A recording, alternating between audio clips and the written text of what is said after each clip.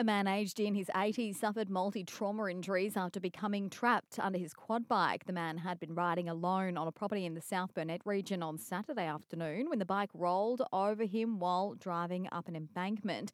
He was found several hours later after failing to return home. The Sunshine Coast-based RACQ Lifelight rescue helicopter flew the man to Sunshine Coast University Hospital in a serious but stable condition.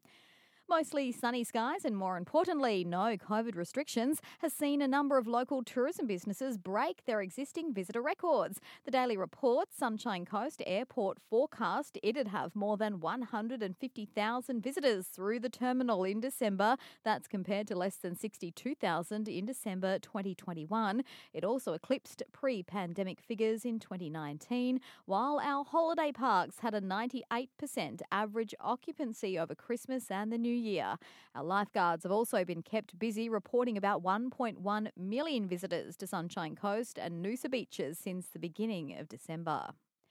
More than 200 hectares of land across the Sunshine Coast will be permanently protected. The state government has purchased extra land as part of an expansion of our national parks and nature refuges to protect critical ecosystems, plants and creatures that live within them.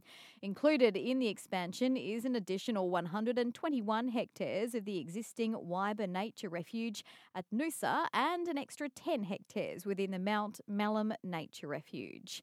And after 12 months of construction and disruption, safety improvements along Steve Owen Way are now complete.